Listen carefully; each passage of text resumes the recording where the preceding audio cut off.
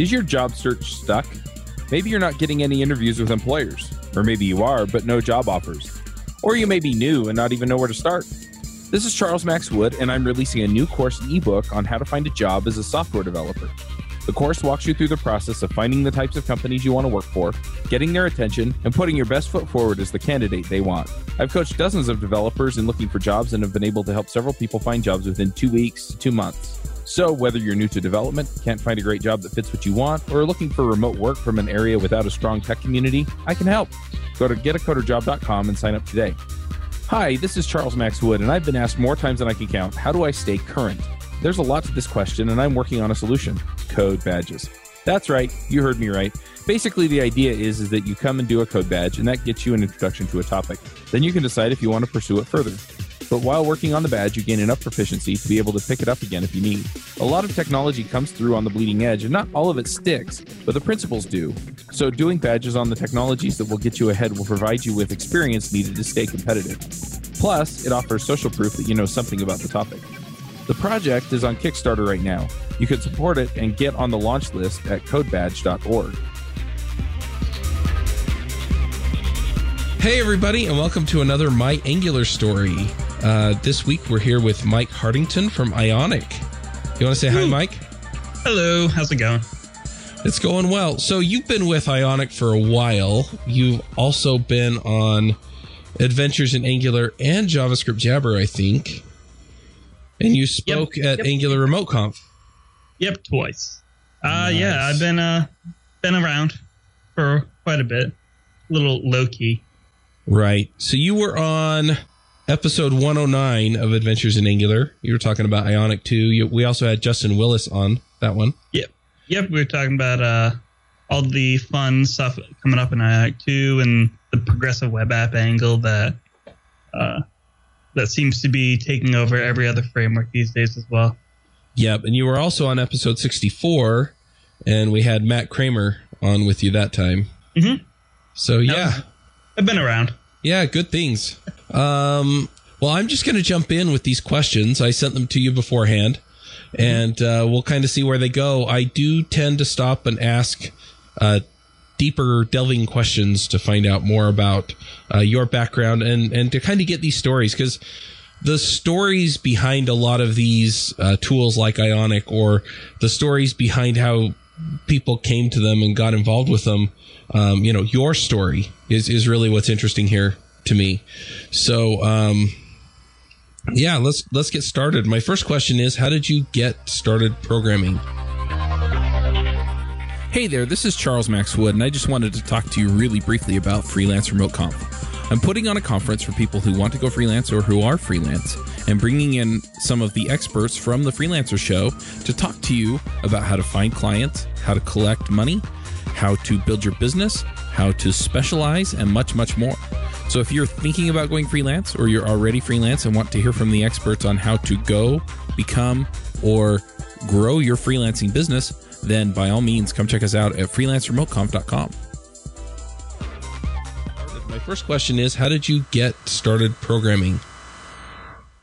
So I got started programming kind of out of necessity. I did like a little bit way back in the day in like high school, kind of taking like intro to computer science, where we were doing Visual Basic. And that was like my first dive into it. And then I didn't touch it at all through college. And I actually was a designer. So going through designing, like graphic design courses and doing all that. And then we had our last semester course on web and web design. And that was kind of my first dive back into like web technology and programming again, and figuring out how can I create this layout which looks great inside of like Photoshop, and then utilize CSS, and how can I add this, make a new alert, or like style all these different things, and make stuff actually happen that I knew was kind of in my head, but I didn't really know how to do on the web. So I started going off from there, fell in love with Flash actually before JavaScript. Oh, just kidding. Sorry. It was cool technology. It really was.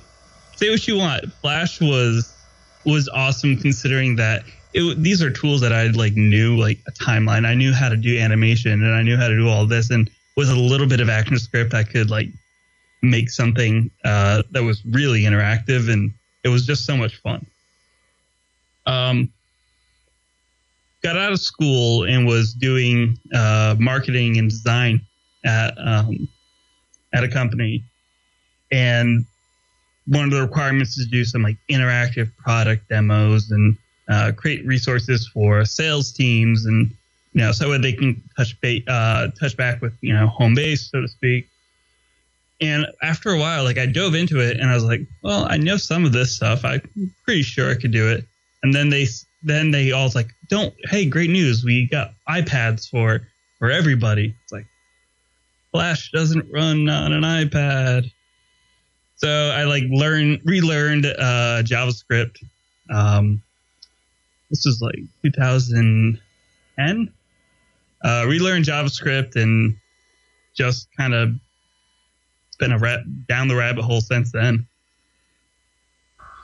Interesting. So you said you did a little bit in high school, but mostly it was after you had done some design and other related work later on. So what kind of led you back to programming? Was it just, oh, well, I want to make these designs interactive, or was there some other path into that? Kind of wanting to do things for myself, like being hired originally to be a designer who was working with developers. It was kind of this, here's something that I think would look great. It feels like it'd be an intuitive design, and it's like, I really don't want to do that. It's going to take forever. And then having a boss who was also very much like a visual person, he couldn't really, if you showed him something on like a computer and he'd look at it and you're just like, well, how is this going to work? And I didn't have Sketch at the time, so I didn't have like all these newer UI mock-up tools. So I would just go back and like code it all up, recode like all the interactions, how would like a form submission process work, how would like a search bar UI work, and just show them that. So it was kind of a mix between wanting to make sure my boss was happy and I didn't get yelled at, and trying to prove to like the devs like, no, I can do this. That makes sense. I have kind of a similar experience, except I came up through tech support. Mm-hmm. And it was the same kind of thing, right? It was showing the devs that I had skills and solving a problem. And it's kind of interesting. Yeah, it's hey, I know what this should be, and I'm going to go build it. And just kind of, prove you wrong. And I'm going to sit there and just keep that little, chip on my shoulder. And it's like, I'm going to remember this when I prove you guys wrong. Yeah, absolutely. In fact, I distinctly remember at one point I went to my boss and I said, I want to be a programmer. And he looked me straight in the eye and he said, those guys on that team will not let you be on their team. You're not good enough. And so, I, a few months later, I had a programming job at a different company. When the boss and coworkers say no, just jump ship and go somewhere else. That's right. It's surprising how many people move up in their career that way, though. Or maybe not so surprising, because people think of you as the way that you are when you come in. I'm curious, with your background as a designer, how do you feel that that's influenced your career as a programmer? I feel like it's influenced quite a bit. Of course, like nowadays, I do a lot more in just like helping other devs with their issues, or trying to come up with better solutions.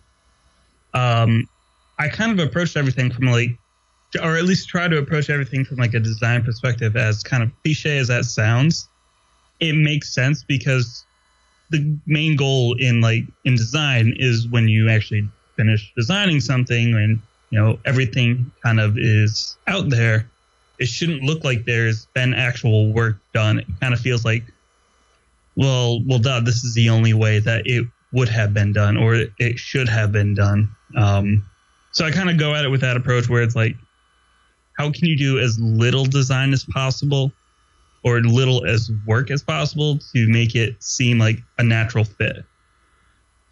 Right. You don't want people to look at your interface or look at even your APIs or whatever you're working with and go, yeah, how do I do this? Or why does this feel unnatural? You just want it to feel like a natural outgrowth of how you solve the problem. Right. You're even like going back to the API, like I don't want to have to think about how to use an API. I just like, well, yeah, of course, this is how the API just should have been done. Like from day one, this is like how everything should have been planned and worked out. Yeah, that makes total sense. The next question is how did you get into Angular? So I got into Angular out of necessity. This is at that previous job working for salespeople and trying to help them. I had built a bunch of web apps using Backbone, jQuery, and was kind of making my own pseudo framework out of that, and was just not pleased with it. It was very slow, and it was a lot of duplicate effort, and I spent more time kind of working on that and then adding features or working on the actual app. And it was around this time where I found Angular, probably around the beginning of 2012. And I was like, this looks interesting. I kind of looked at it a little bit more on and off over like the summer. And when I found, actually, funny enough, Ionic, and saw that they were based off of Angular, I was like, okay, well, I should probably give this like a legitimate go and learn this thing and actually rewrite my entire apps that I've been doing in Angular, and it's what I did.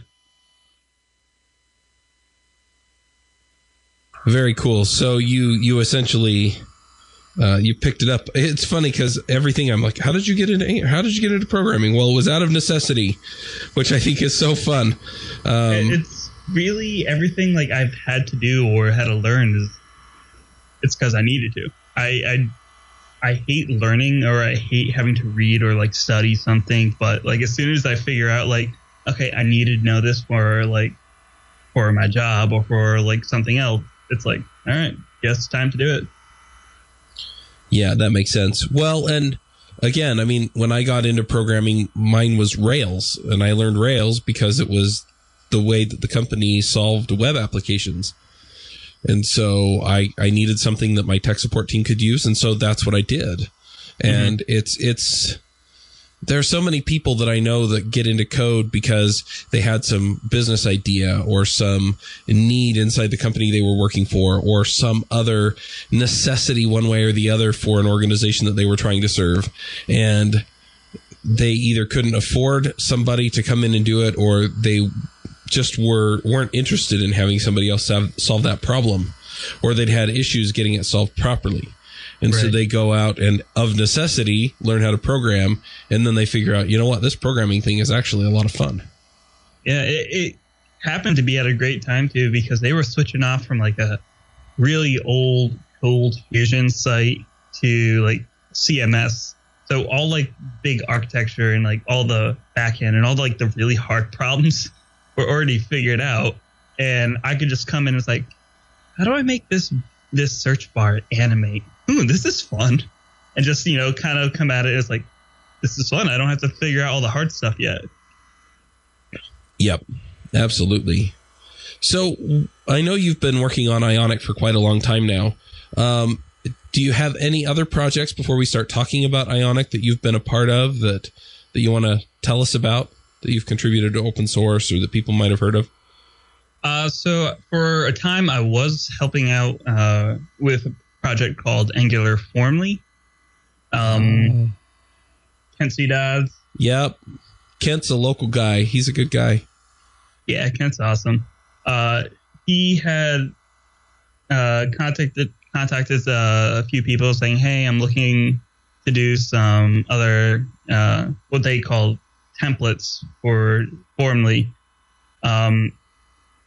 For different like UI libraries. Like there was one for Materialize, there was one for Bootstrap, there was some for some other libraries out there too. It's like, yeah, I wanted to do some for some mobile stuff, and I don't think I was working at Ionic yet, and I was like, oh, I've been messing around with it, and yeah, I'd like to help out. And even to this day, like it's a couple of years later now, I still get emails about it, and it's like, I'm sorry, I don't have much time, but I'll submit a fix here and there. But yeah, if you've used Formally before and used it with Ionic, I wrote those templates.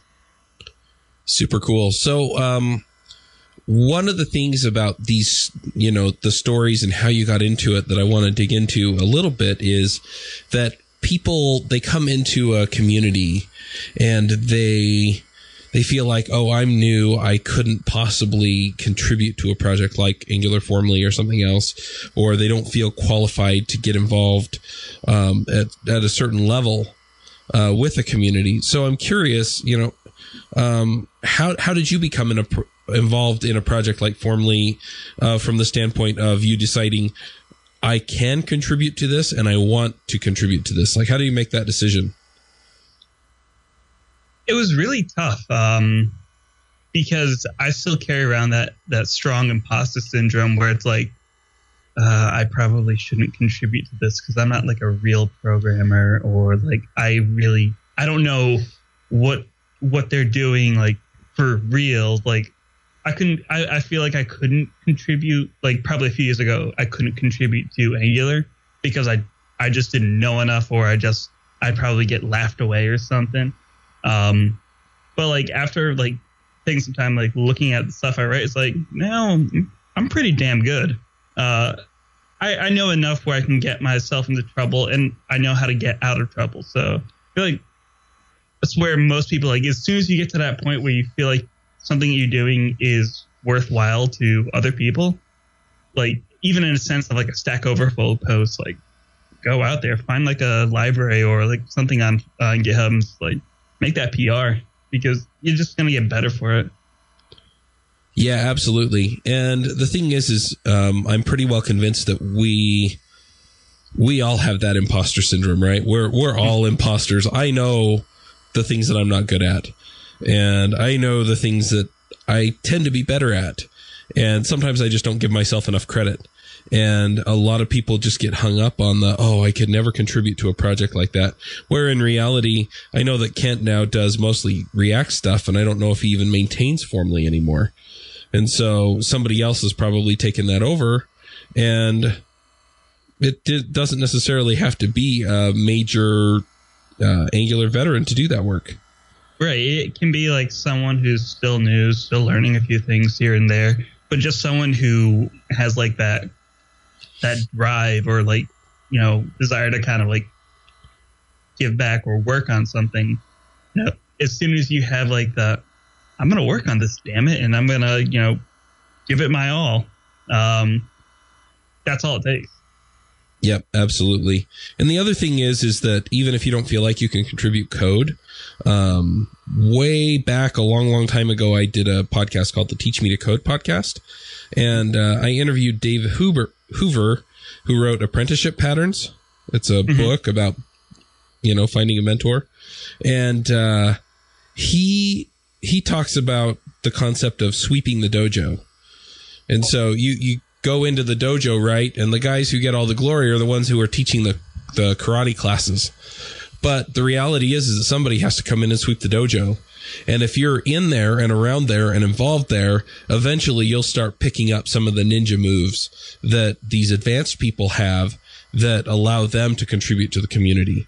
And so if you want to go in and screen out pull requests, or answer questions as they come in on GitHub issues, or write documentation. I mean, all of these things are things that the project maintainer either doesn't want to do or may not have time to do all of. And if you can go in and you can clear some of that up, just answer some of the basic questions, handle some of those basic things, you don't feel like you have the ninja moves to contribute code, but you can still contribute in other ways that are meaningful to the project.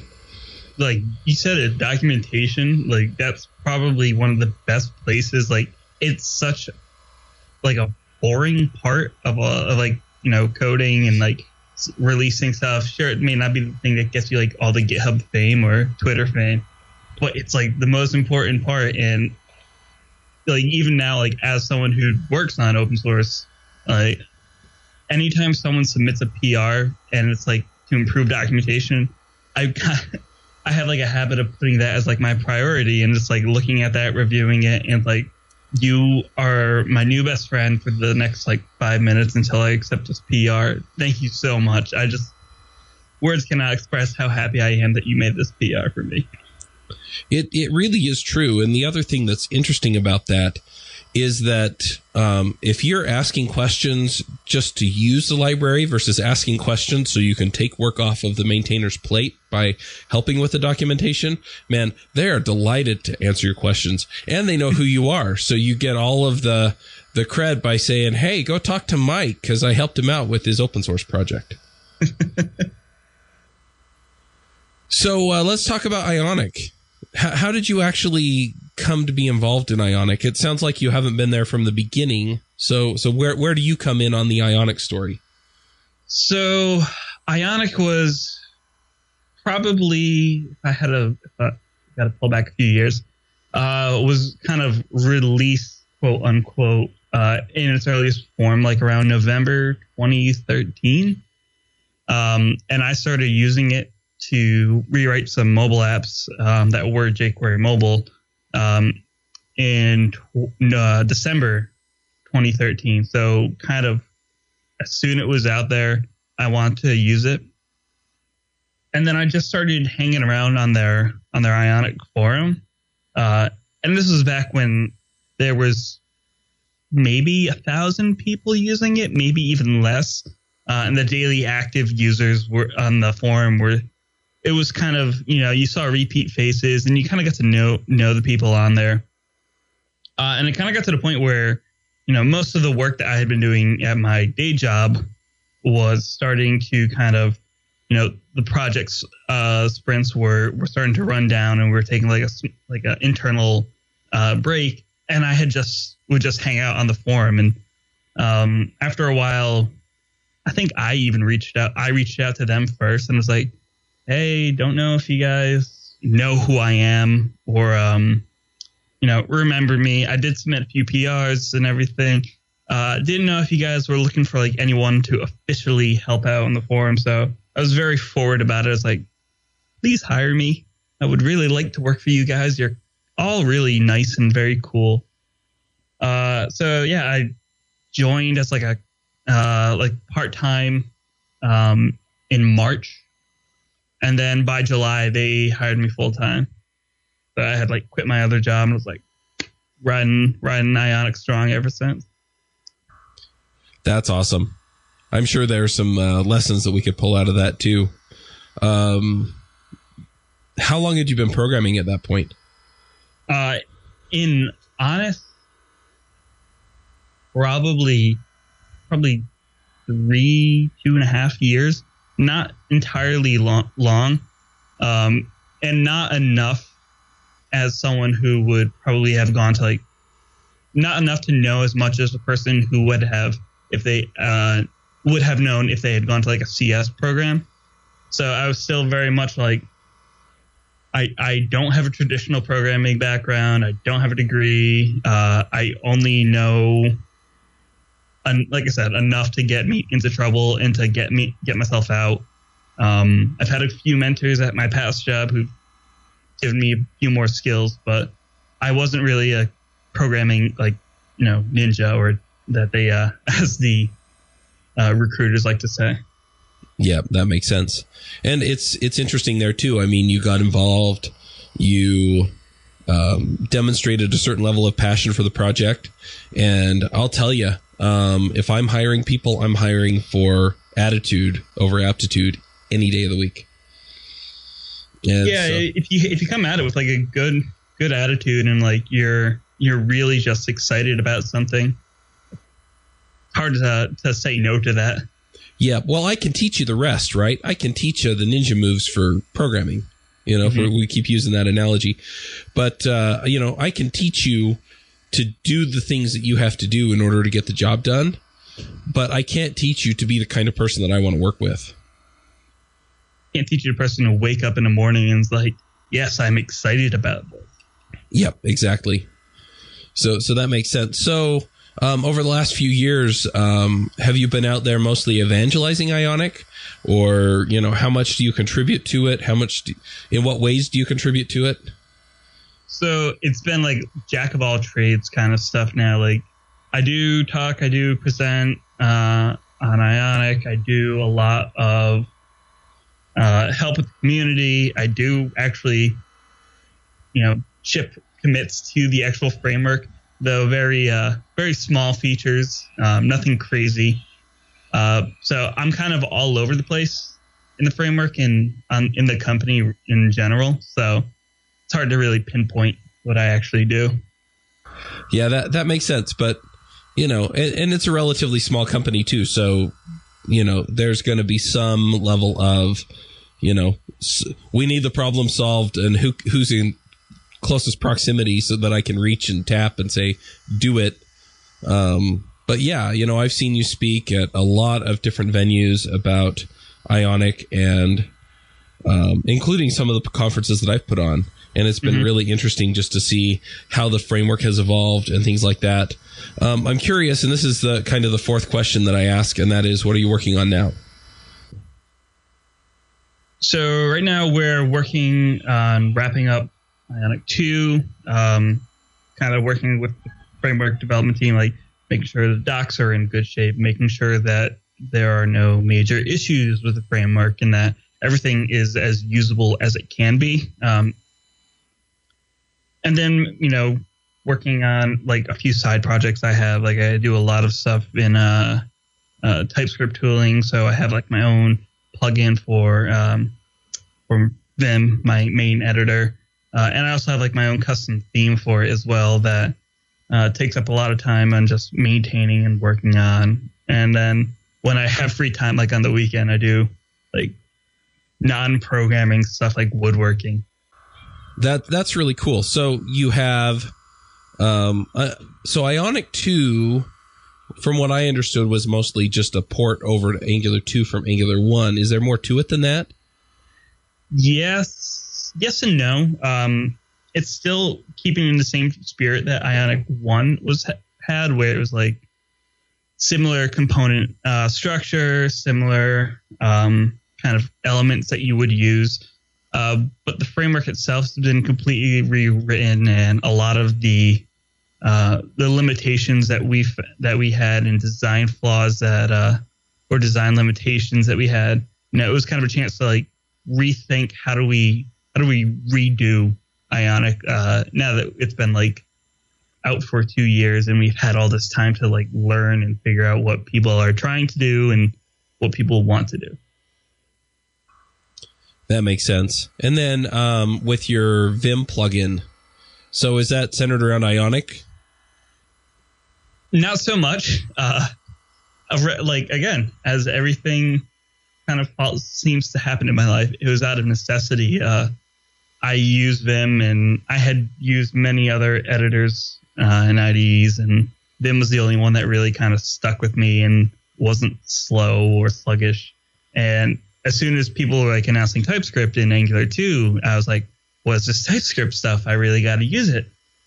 And so I ended up building my own like auto completion plugin for TypeScript for Vim.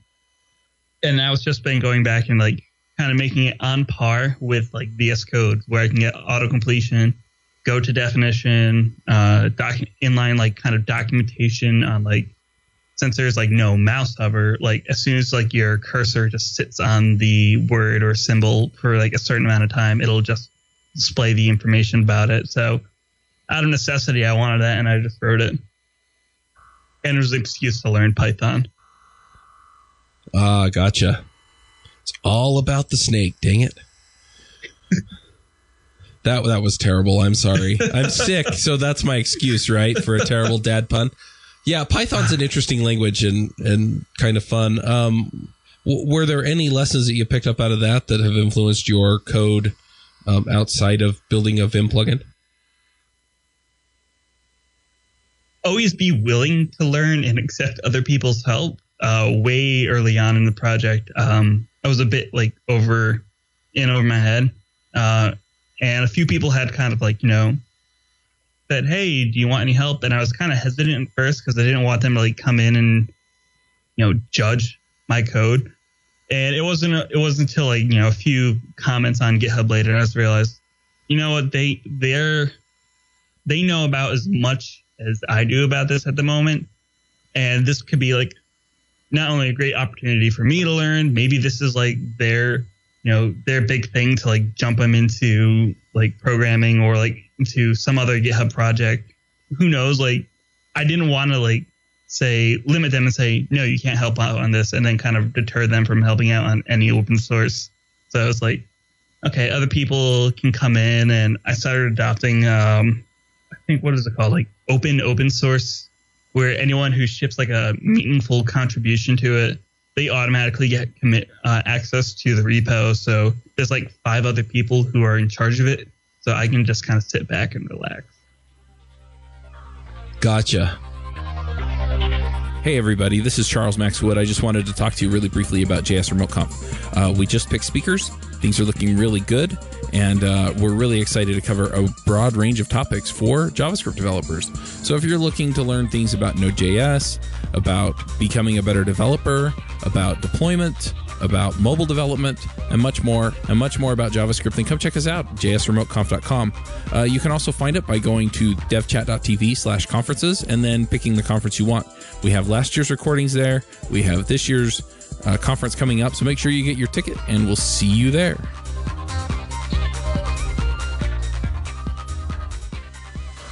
Gotcha.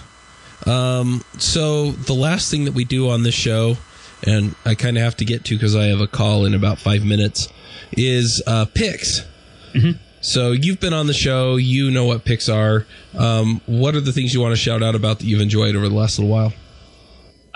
So shout out to Chuck from the Angular team for his awesome language service plugin that just kind of got released a few days ago. I've been following it like crazy and have already tested it out in VS Code, and it is pretty awesome. Another thing I want to shout out is Westworld. If you haven't watched it, watch it. It is so good. I can't wait to see what happens in season 2. Okay, so that's ridiculous. Both because the language plugin that you talked about, it got a little bit of airtime on Adventures in Angular that we recorded on Tuesday. This will come out a few weeks afterward. And Westworld has been picked on about half of the MyJS and My Angular stories that I've done so far. It's such a good show. It doesn't surprise me at all. Yeah, I hadn't even heard of it, but I'm going to have to go check it out. So it's Anthony Hopkins. You can't say no. That's right. All right, I've got a few things that I'm going to shout out about. The first one is a tool that I've been using. I'm using it more and more to do contact automation and things like that. It's called ActiveCampaign.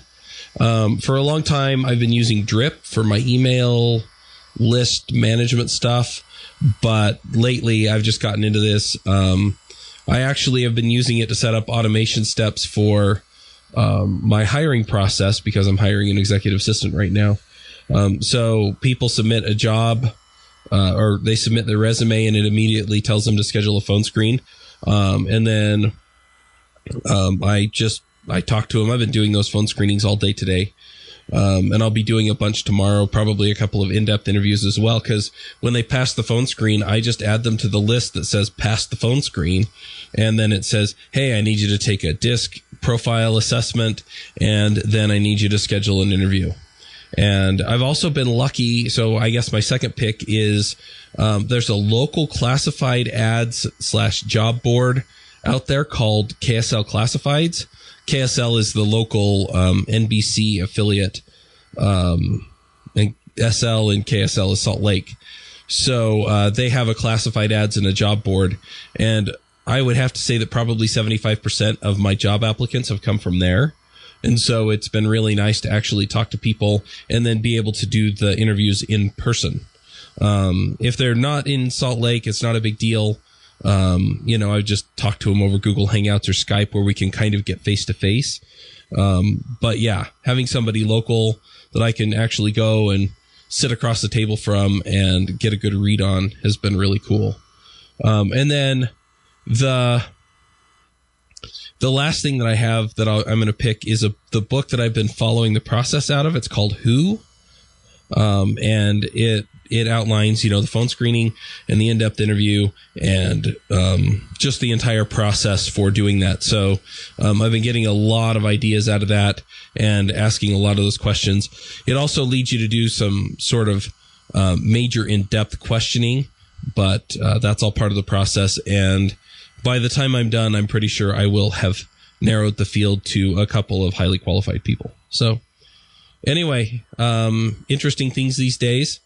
But yeah, just to wrap up, if people want to follow you on Twitter or GitHub or just check out what you're doing, is there a blog or Twitter link that you can share with us that people can use to check you out? If you just search M. Hardington, first initial, last name, I'm basically everywhere under that name. So pretty easy to find. All right. Sounds good. Well, thank you so much for coming. Thanks for having me. Yeah, we'll wrap this one up and look forward to the next one. Cheers. Bandwidth for this segment is provided by CacheFly, the world's fastest CDN. Deliver your content fast with CacheFly. Visit CACHEFLY.com to learn more.